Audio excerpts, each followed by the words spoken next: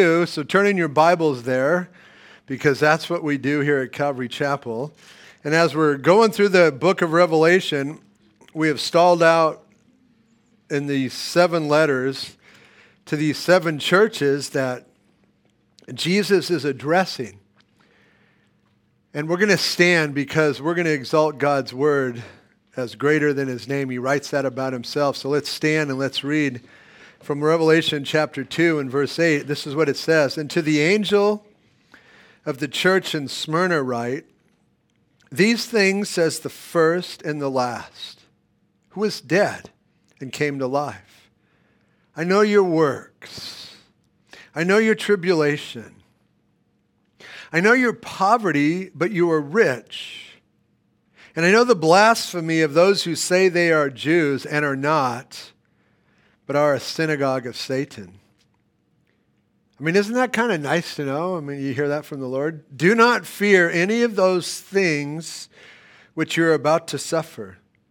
Indeed, the devil is about to throw some of you into prison, that you may be tested. And you'll have tribulation 10 days. Here's the exhortation. Be faithful unto death, and I will give you the crown of life. He who has an ear, let him hear what the Spirit says to the churches. And he who overcomes shall not be hurt by the second death. And we've got to be overcomers here, team. And so, Father, this morning, as we turn our hearts to your word, Lord, may your word find good soil within each one of our hearts. Lord, that your word would settle in and we'd be changed. We'd see things from your perspective and not our own. Lord, help us to develop a real biblical worldview of life, not a worldly worldview. And so, Lord, we ask that you'd pour your Spirit out upon us, that you'd fill us with the knowledge of your will and all wisdom and spiritual understanding this morning, that we truly might walk out these doors and live and walk pleasing to you, just fully equipped for every good work. So bless, please. We ask these things in Jesus' name. Amen. You can be seated. So if you hadn't read ahead, we just read ahead. So what do you think would be a good theme for this church? Smeared in Smyrna, or slaughtered in Smyrna? Or how about shining for Jesus in Smyrna? Because that's what's happening in this church. Persecution in our country today, for the most part, is the anonymous letter, the anonymous post, the occasional remark, and God forbid, the scathing email. And I don't want to make light of those things, but that's pretty much it in our country today, which is like, I'm not even sure it gets on the baby food level as to what is happening here in Smyrna as John writes this dictation because Jesus is speaking to him.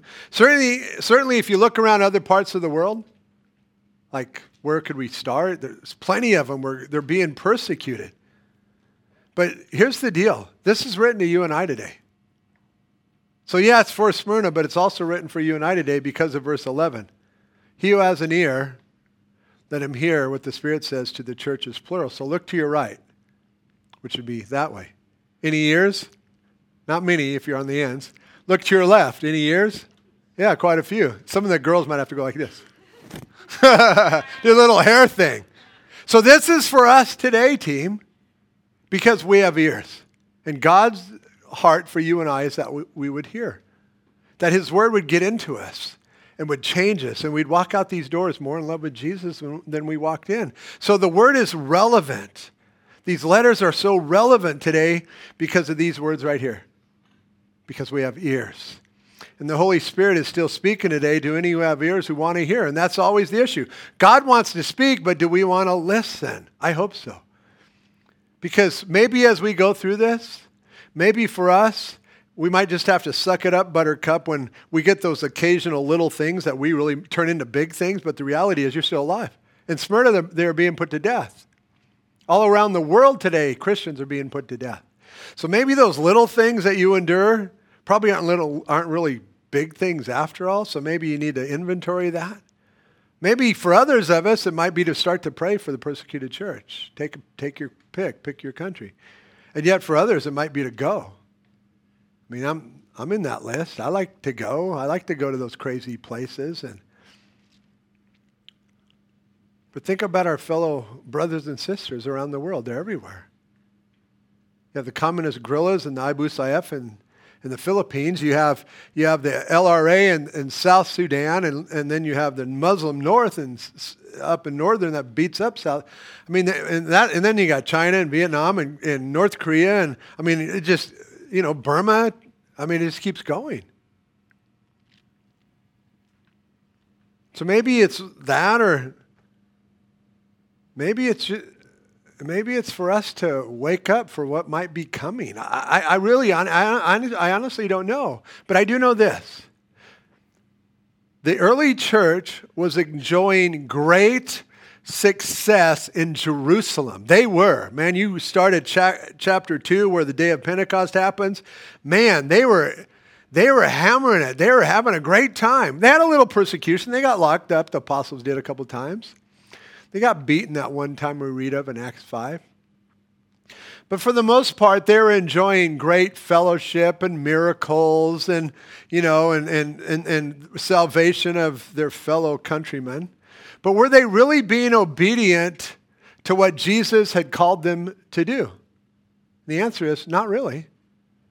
If you were to look at Acts chapter 1, verse 8, after the resurrection before the day of Pentecost, this is what Jesus told them. But you shall receive power when the Holy Spirit has come upon you, and you shall be witnesses to me in Jerusalem. And oh boy, they sure were. And in all Judea, don't really read of that. And in Samaria, don't read of that at all. And to the end of the earth, non-existent. So they weren't really obeying what Jesus had called them to do. Their charge from Jesus was to go out and get it done. But did they? No, not until persecution broke out. By the hands of, well, at least one man named Saul of Tarsus when he came on the scene. So Acts 1:8 is where Jesus gave hey, get out and get it done. Acts chapter 8, verse 1, it says this, at that time a great persecution arose against the church, which was at Jerusalem. That's where it was. It's all the farther it had made it out. But in this great persecution, it says, and they were all scattered throughout the regions of Judea. That's where they're supposed to be in the first place. And Samaria. Remember, Philip goes to Samaria in Acts chapter 8. Except the apostles. So they stayed. But they don't really make it out to the uttermost parts of the earth yet. So it's possible. I ain't predicting anything, but it's possible that God will allow persecution and come to America to seek to wake up his bride in this country to get out and get the work done in these last days. I pray it happens. I really do. That the church would be persecuted here to where we would wake up. I mean, think about this. Where we're sitting right here, there are 10,000 high school kids 10 minutes away who have never heard the gospel. Most of them have never heard it. Unreached people group. And so I do. I don't know if God's going to do it. Is the rapture going to happen? Boom. And all those high school kids, all those junior high kids, all these young people are old enough to know they're just going to be left behind. So I don't know. So I don't know what God's got to do, but certainly in the church in Jerusalem, when persecution happened, they scattered like crazy, went out and did what they're supposed to do. So, I don't know, but I do know this. We're supposed to be ready. Jesus tells us to be ready.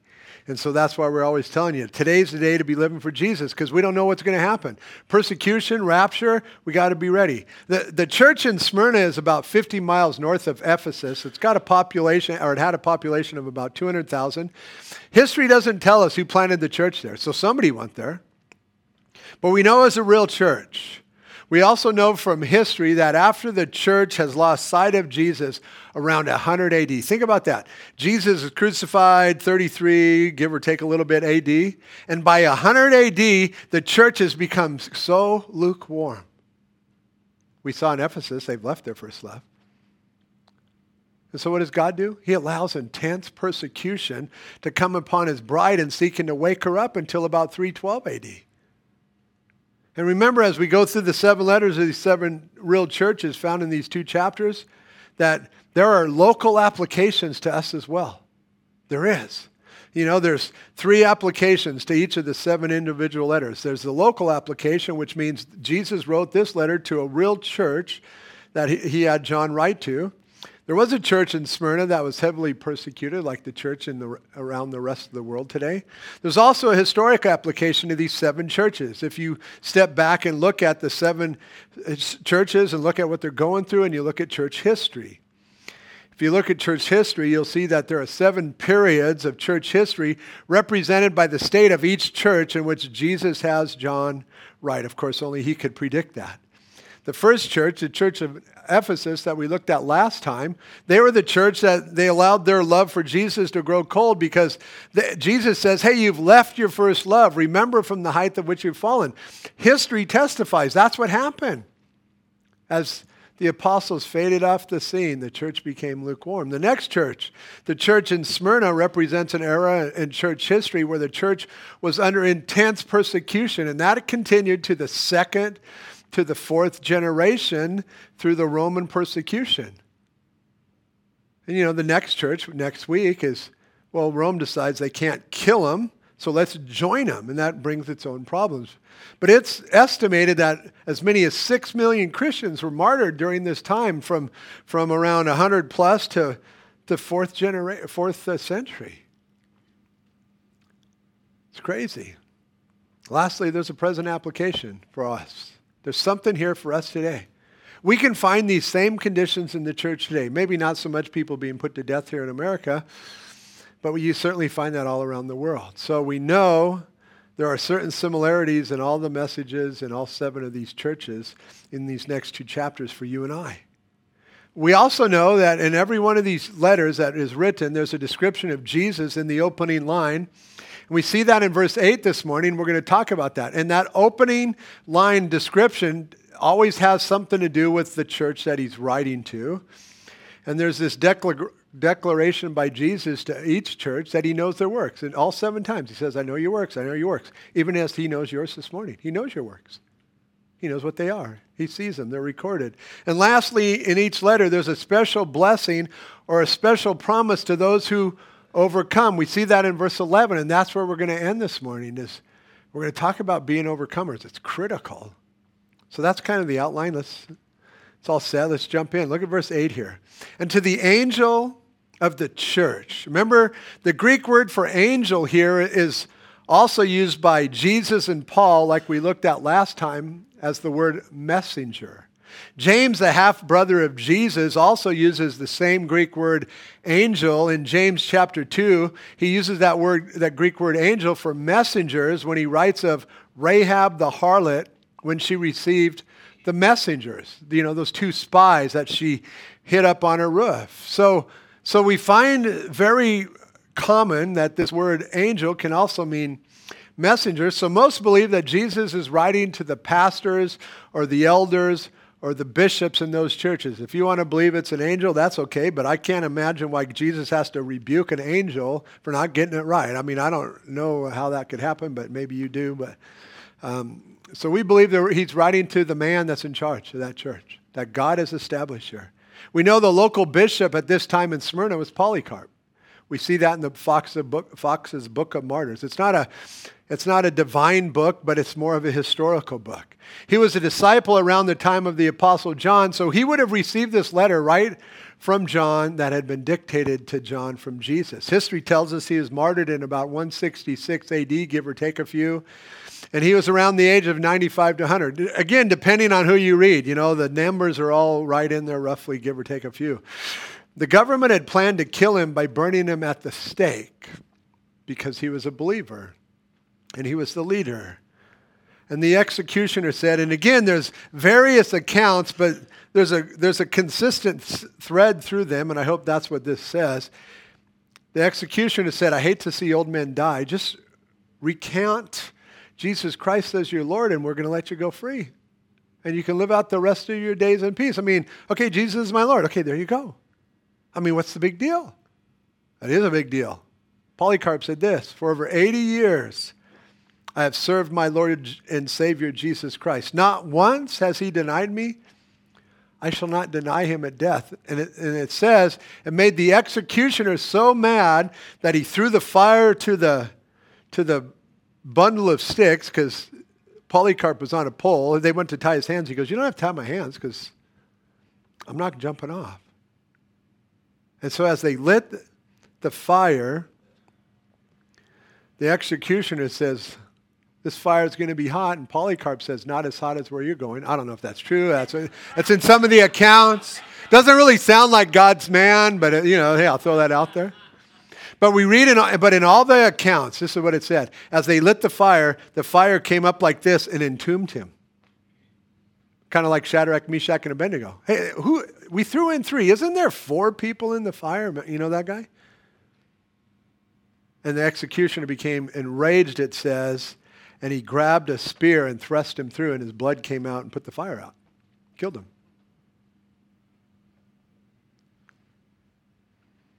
I know this, and I'll throw this in for free. Nobody spares suffering, including the leaders. The apostles might have in Acts chapter 8, verse 1. Not today. Now, as Jesus writes to the pastor of the church in Smyrna, the definition of the town really matches what's going on here. You see, Smyrna means myrrh. Boy, that sounds familiar. We 3 kings. Actually, it wasn't 3 kings, but remember what they were bringing? Or one was bringing gold, frankincense for the priest, and myrrh for his death, his burial. So here's a little trivia fact about myrrh. In order to have its potent fragrance released, it has to be crushed in order to give out its alluring fragrance. And certainly that's what's happening in the church at Smyrna. They're being crushed.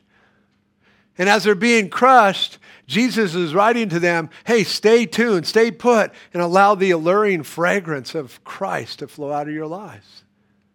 Certainly Jesus was bruised for our iniquities. We know he is wounded for our transgression. So you could say, well, in a weird way, myrrh is kind of like garlic. This may be my cooking tip for you today. You don't go to the store and buy this whole thing of garlic and throw it in the pot and you go, my food doesn't taste like garlic. No, you have to unpeel it and you have to crush it. And so that's kind of what's happening here. If you're going to get the full effect, you got to crush it. Smyrna is a beautiful city today in western shore of Turkey. Izmir is the modern name. It also appeared to be a seaport like it was the city in Ephesus. Its loyalty to Rome was well known. It had a large Jewish population there. The city became the seat of emperor worship. Thus, it's why it was extremely hostile to the Jesus movement of its day. The church at Smyrna endured intense persecution. But in a real sense, this persecution yielded a sweet-smelling fragrance of Christ that flowed out from their lives. And so let me just pause for a second and challenge all of us. So, when something happens at work or something happens at school or something happens at home or in the neighborhood, and you're going, listen, you're still alive. That's nothing. Stop that. Okay? Those things are nothing. Plus, we don't wrestle against flesh and blood. We know that. Why not just die when that thing happens to you and allow the fragrance of Christ to flow out through you? That's God's heart. That's what he wants for us. He wants us, yes, we'll travel through some tough times, maybe some tougher than others. But in order for the fragrance of Christ to come out, you got to be crushed. These believers there were crushed under intense persecution by the Roman rulers. Why? Because they loved Jesus. And thus they endured their wrath. But as they endured that wrath, that sweet smell drifted from their lives and literally impacted the then known world. So much so, and like I already said, Rome decides to join it because it can't kill it. Yeah, because as they crushed it, it kept multiplying. Today, presently, this can happen to all of us as well as we live our lives as Christians. But please understand this. The hand of God is always behind everything he calls us to endure. God will never, it's not like, it's not like God goes, what's happened to Avery? How come Avery's way over there? Where's the angel? No, God doesn't ever lose sight of anybody. Ever. And so he holds us. And whatever he allows into our lives, it's because he knows we can live through it and we can shine and let forth the fragrance of Jesus to flow from our hearts and from our lives in those times of trials that really it might impact all of those around us, because let's face it, either that's flowing out of our lives or bitterness is. And I'll tell you what, bitterness isn't going to impact it will. It's going to impact people not to turn to Jesus. But see, as we allow the love of Jesus to radiate forth from our lives in these small things, and I want to make light of them, but we're all still alive. So I think they're small things, no matter what it is. Loss of a child, brain surgery, cancer on my back. Those are all small things because I'm still alive. But as we allow the fragrance of Jesus to permeate out through our lives, it's attractive to sinners today. Certainly Jesus was attractive to sinners because the fragrance of Christ flowed out of his life. Tertullian, one of the early church leaders, after the death of the apostles, said this about persecution. He insisted the blood of the martyrs is the seed of the church, because as the blood would be spilled, what he's saying is that persecution would happen, more would grow up in its place. And it's true. In other words, when the church is persecuted, that's when it grows. Certainly persecution thins out all the counterfeits in the ranks and makes room for real growth of faithful, joyful sheep. There's a story told, I don't know if it's true, that it was in the early church, a Roman soldier comes in and says, I'm going to kill all the Christians. If you're not a Christian, get out of here because I'm going to kill everybody. And so people ran out. He closed the door and said, great, now we can worship. I don't know if it's true. It's a great story. Certainly if I was a believer and I was a Roman soldier, I'd do the same thing. Good, we got rid of all the counterfeits. Make sure you mark them so you know who they are when they come back. But let's worship. But persecution cleans things up.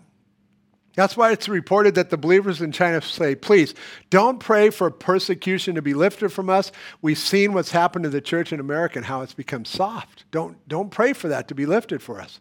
But pray that we would have a presence here, that we would survive and thrive, and that our local countrymen would be saved. That's their heart. They want the persecution. They don't want it lifted up. Smyrna holds a special meaning to the Christian today, regardless of your present circumstances, because it has such great lessons for you and I. Jesus said this, that the world would be no friend to those who follow after him. Well, Pastor, I have lots of friends in the world. You might want to rethink all that. Listen to this. John 15, verse 18. If the world hates you, you know that it hated me before it hated you. If you're of the world would love its own. Yet because you're not of the world, but I chose you out of the world, therefore the world hates you. They don't really hate me. I know, you need to kind of figure that all out then. Remember the word that I said to you, this is still Jesus speaking, a servant is not greater than his master. If they persecuted me, they will also persecute you. Nobody gets a pass. It's going to happen. It's not a matter of if, but it's a matter of when. When you allow and start living and you live that way, and I'm hoping you already do, there's people that hate you. It's okay. It's just part of the walk. But we have to still love them. Today's the day to prepare one's heart for persecution that I might face tomorrow at work or from my own family or at school or, maybe it's a neighbor. When we moved in here, we had a neighbor telling everybody we were a cult. So, hey, thanks for coming. Her daughter started changing, and so it's like, because she got saved. Hostility will come to all who desire to live a life pleasing to God. Jesus tells John here, to the pastor of the church in Smyrna, write these things, says the first and the last, who was dead and came to life. So a very fitting description of Jesus Christ, is it not, for these believers in Smyrna? The first title that he takes upon himself is the first and the last. What that means is he sees the first and the last, and he sees all of it all at the same time. I see everything you're going through all at the same time, Smyrna. And it's a good word for us today. I see everything you're going through all at the same time. Nothing gets outside of my control. I don't lose sight of anybody because I'm the beginning and the ending. I'm the Alpha and I am the Omega.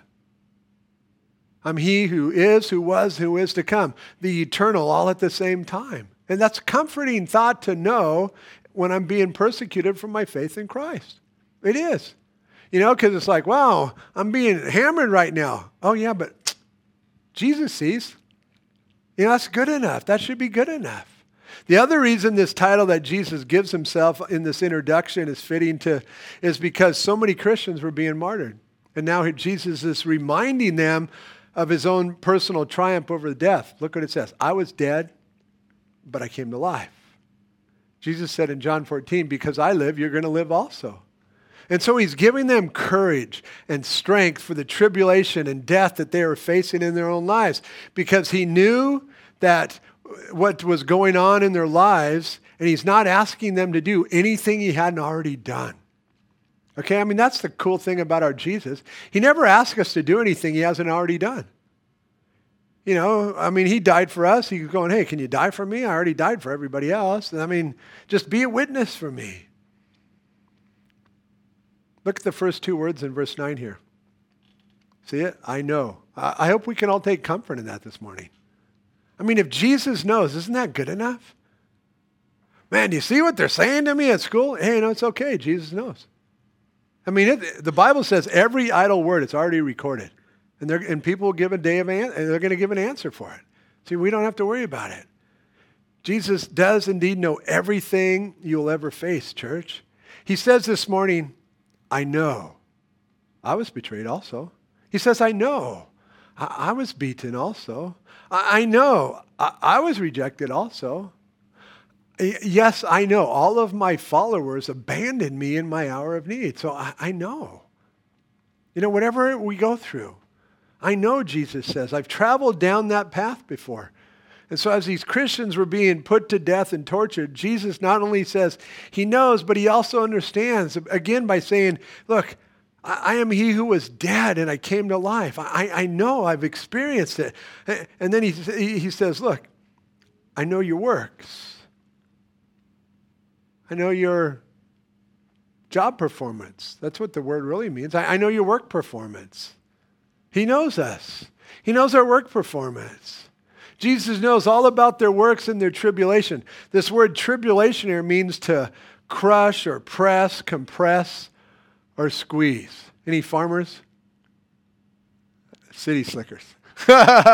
So if the vet comes on the farm, first of all, you got to get all the cows into a big area. Then you start moving them into a smaller area. Then you start moving them into a smaller area. And then you get them to where you can get them one single file and you push them in here and there's a chute right here. It just looks like they're walking all the way through, but they get there, you throw the boards down, they can't go back or forward. And then you got these clamps and you boom, clamp them suckers down on the sides. Now you can give them a shot without getting kicked. That's what this word means.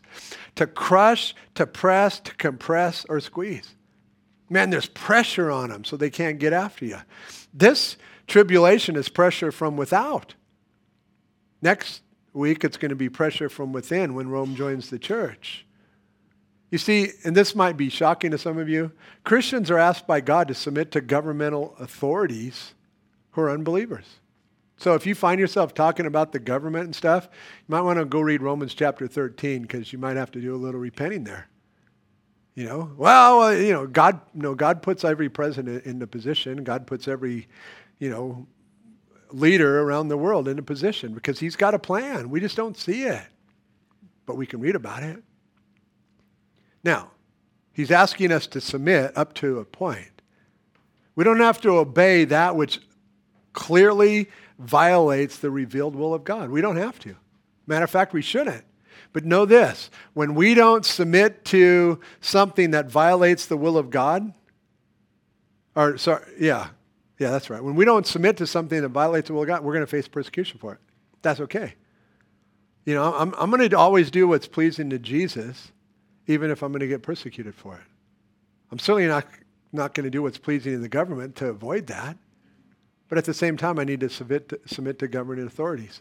And Jesus is telling them here, look, I know this. And I like the fact that Jesus knows. Because for me, and hopefully for you, nothing else matters if Jesus knows. Man, did you see that, Lord? Yeah, okay, good. Then for me, I can just let it all go. You know, kind of like the song, let it go.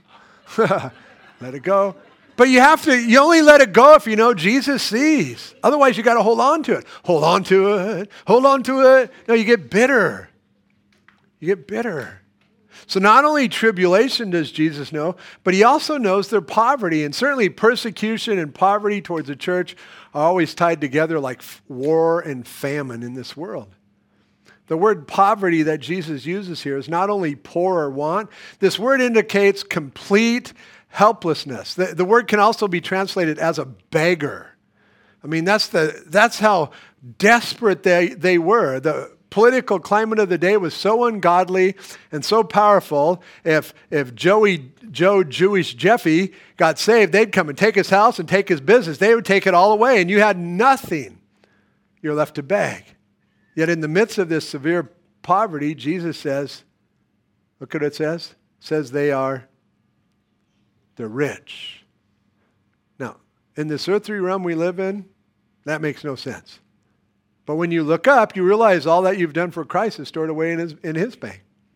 So they might have been the poorest, but their way was right because Jesus corrects them in nothing. Remember last week that Jesus corrected them in the church of Ephesus? Not here. Now, when we get to church number 7, though, the church of the Laodiceans, they are boasting about being rich. But Jesus says they are poor. And here in Smyrna, they are poor, and yet Jesus is bragging that they're rich. I hope we all know that God's way of viewing things and the world's way of viewing things are totally different. Jesus says to them, don't look at what was taken from you, but rather look at what you've gained that's awaiting you in heaven. And so Jesus knew all the blasphemy that these in Smyrna were enduring. The Greek word for blasphemy here is blasphema. This is the verbal torture that Rome was inflicting on the Christians at this time. This kind of abuse would wound someone's reputation by evil reports and evil false speaking. And we live in a world full of this type of abuse today. So how are we to live? How are we to be when this happens to us, church? I mean, because, hey, this is Smyrna. This is a long time ago. Hold your spot here. Turn to 1 Peter chapter 2. Go back about 5 or 6 pages. And then we're going to come back to 1 Peter, so you might want to hold your finger there too. 1 Peter chapter 2. You can read the whole book of 1 Peter in about 10, 15 minutes if you want to know how the church is supposed to respond to suffering, because really it's a suffering Christian. But look at 1 Peter chapter 2, verse 19. For this is commendable. This is what God says to you and me.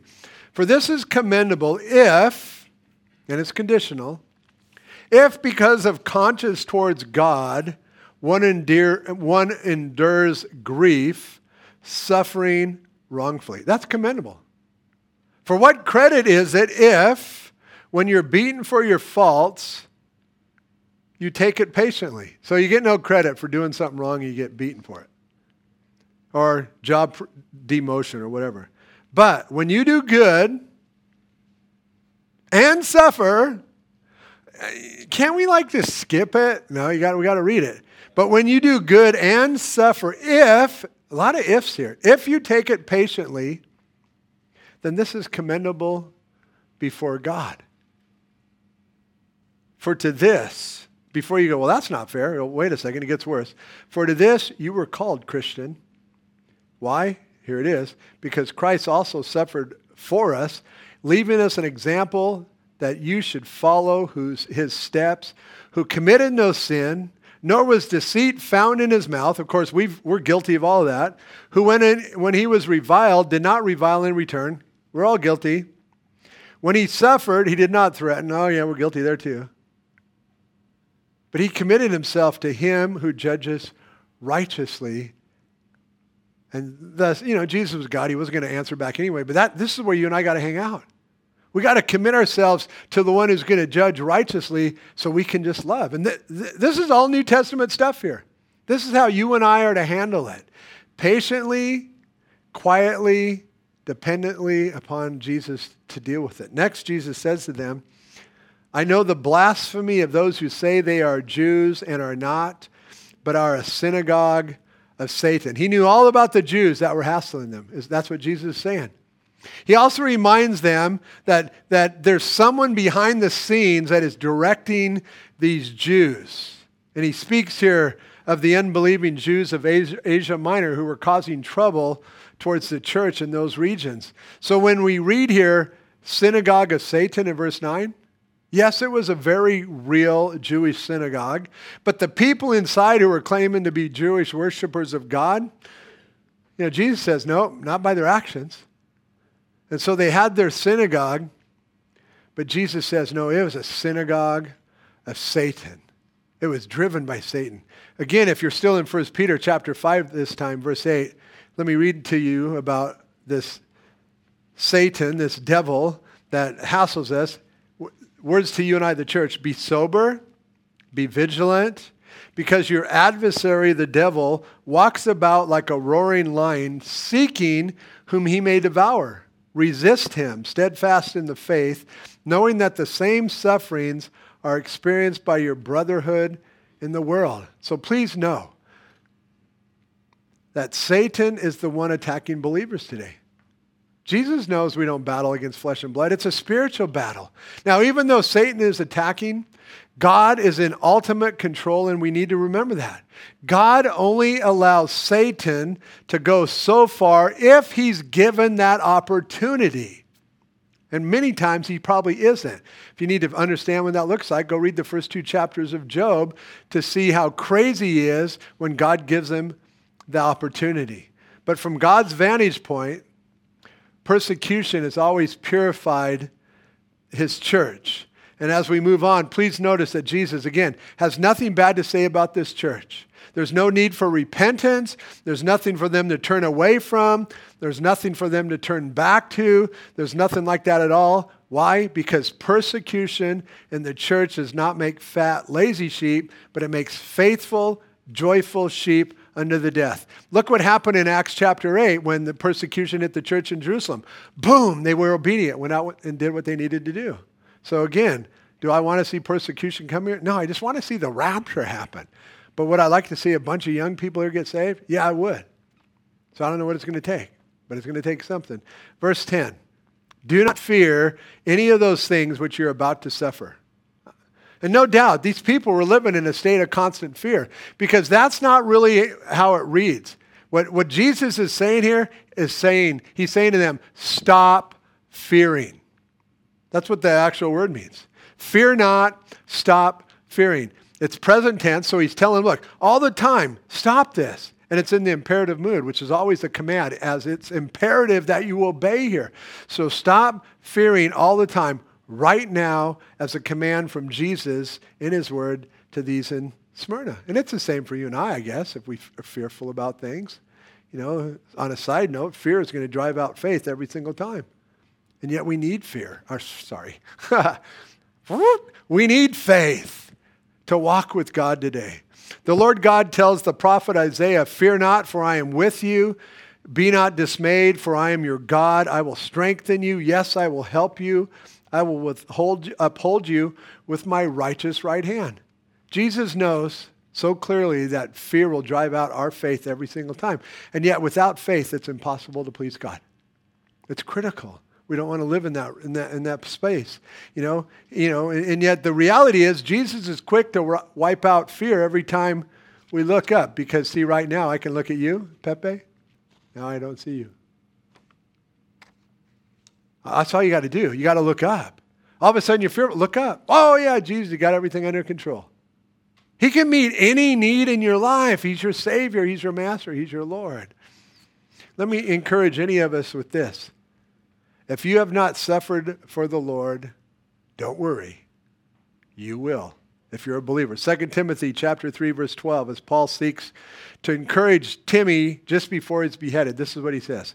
Yes, and all who desire to live godly in Christ Jesus will suffer persecution, Tim.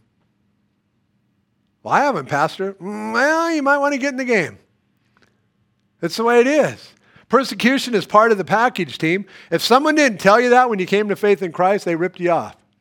They should have. Oh, by the way, now if you pray to receive Jesus, life doesn't always get better. Actually, it gets harder because before you used to do whatever you wanted to do. But now all of a sudden you're going to go out and tell people, hey, this is the only way. People don't want to hear it. They're not going to like you anymore. That's okay. We got a big family. We've got a bride of Christ all around the world. Persecution, it's part of the deal. The world hates God and the forgiveness that he offers. They hate genuine love and they hate sacrifice. They hate obedience. But they love their sin. And yet, simply put, the world hates everything of God. Indeed, the devil is about to throw some of you into prison that you may be tested. He's going to try and make you sin, namely deny Jesus as Lord. You're going to be tested here. Okay, and certainly we are as well. One crucial thought to always keep in mind in those moments of testing is that God is still on the throne. He hasn't lost sight of you. He hasn't. He hasn't got you mixed up with the guy down the street. He hasn't. We're all going to be tested. And here Jesus tells him, you're going to have tribulation 10 days. So why 10 days? I have no idea. Is it literal 10 days? I think so. Could it be 10 years? Others think that. Is it 10 kingdoms? Yeah, that's what they say. So for us, there's all these viewpoints. We're just going to leave it at 10 days. Simple. Don't have to go through this big thing. Well, it's not really 10 kings. It's because it's 8.5 kings because it's a year later. And it's like, well, no, then it should be 9. And it's like, whatever. So we're just going to leave it at 10 days or a short time period that has an ending. I think that's a better explanation here. Jesus says, look, you're going to be in prison. There's an end to it.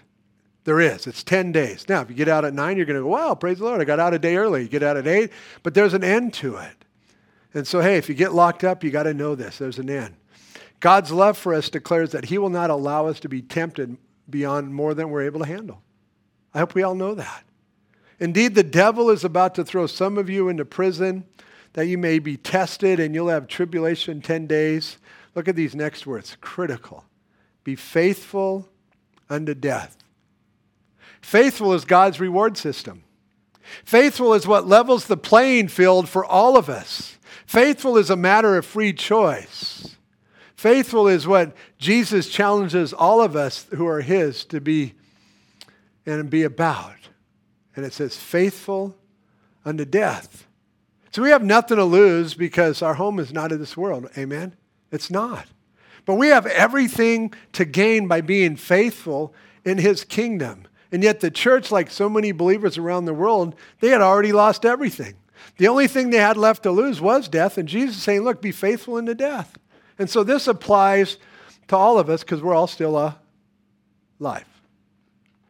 So be faithful unto death. Don't fear death, Jesus says. Be faithful unto death.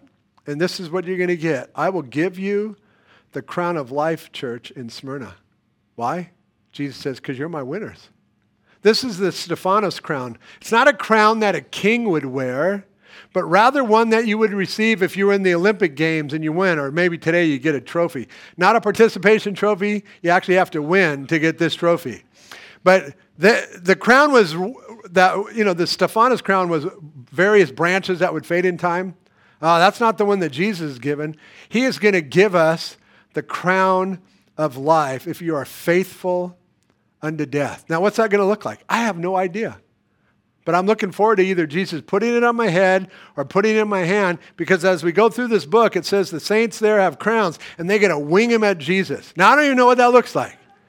But I know this. I don't want to be standing there going, wow, that looks really fun. Wow, are you enjoying that? Great. Because you're not going to feel like, you're not going to know you don't have any, but you're going to watch everybody else throw them. Wow, that's cool. And there's a list of crowns, and we'll see them as we go through here. But you want one. God will provide you a crown if you will remain faithful to him in sufferings and persecution. Not perfect, but faithful. Jesus has been nothing but faithful to every single one of us in this room. And that's all he's asking for back from us. Verse 11, touch your ears. He who has an ear. So Jesus isn't talking to a building. The church is not a building. He's talking to you and I that make up his church. He who has an ear, let him hear what the Spirit says to the churches. The Spirit of God is speaking this morning. So what is he speaking to you? I don't know. Only you can answer that. He who overcomes. And God's heart is that we would overcome the persecution and tribulation that we face as believers. And that we would not, and that those things would not overcome us. So he who overcomes, you got to be an overcomer here. If you don't get anything, you got to get this. He who overcomes shall not be hurt by the second death. And that should cause every person in here to ask the age-old question, so what's the second death? Well, we don't have to go write a book on it. We just got to fast forward to the end of the movie and check it out for ourselves. Flip ahead to Revelation chapter 20. And Jesus tells us what the second death is, and you do not want to be found here, okay? I just tell you that right up front. Revelation chapter 20, verse 14. Then death and Hades were cast into the lake of fire. This is say it, second death. And anyone not found written in the book of life was cast into the lake of fire, which is the second death, which is where death and Hades is. And that is not where you want to be found, because that's where the devil ends up. The book of life records the names of all who have turned from their sins and believed in who Jesus is and what he did.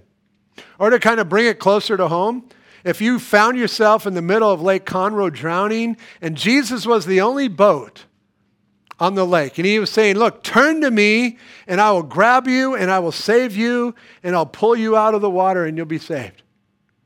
You thought, well, I'm a sinner, and yeah, okay, the only way, yep. And as you turn, he reached out and grabbed you and pulled you onto his boat, because the reason you turn is because you knew in your heart that he was the only way to be saved.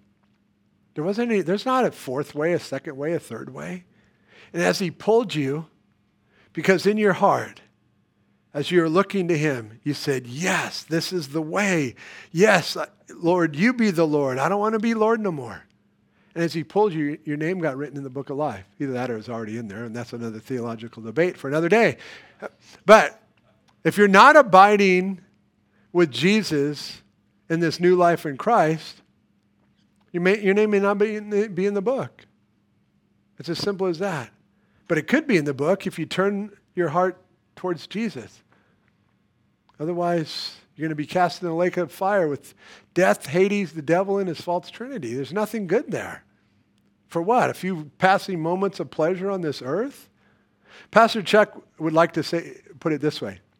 If you're born twice, physical birth and spiritual birth, you'll only die once unless the rapture takes place, and you won't die at all.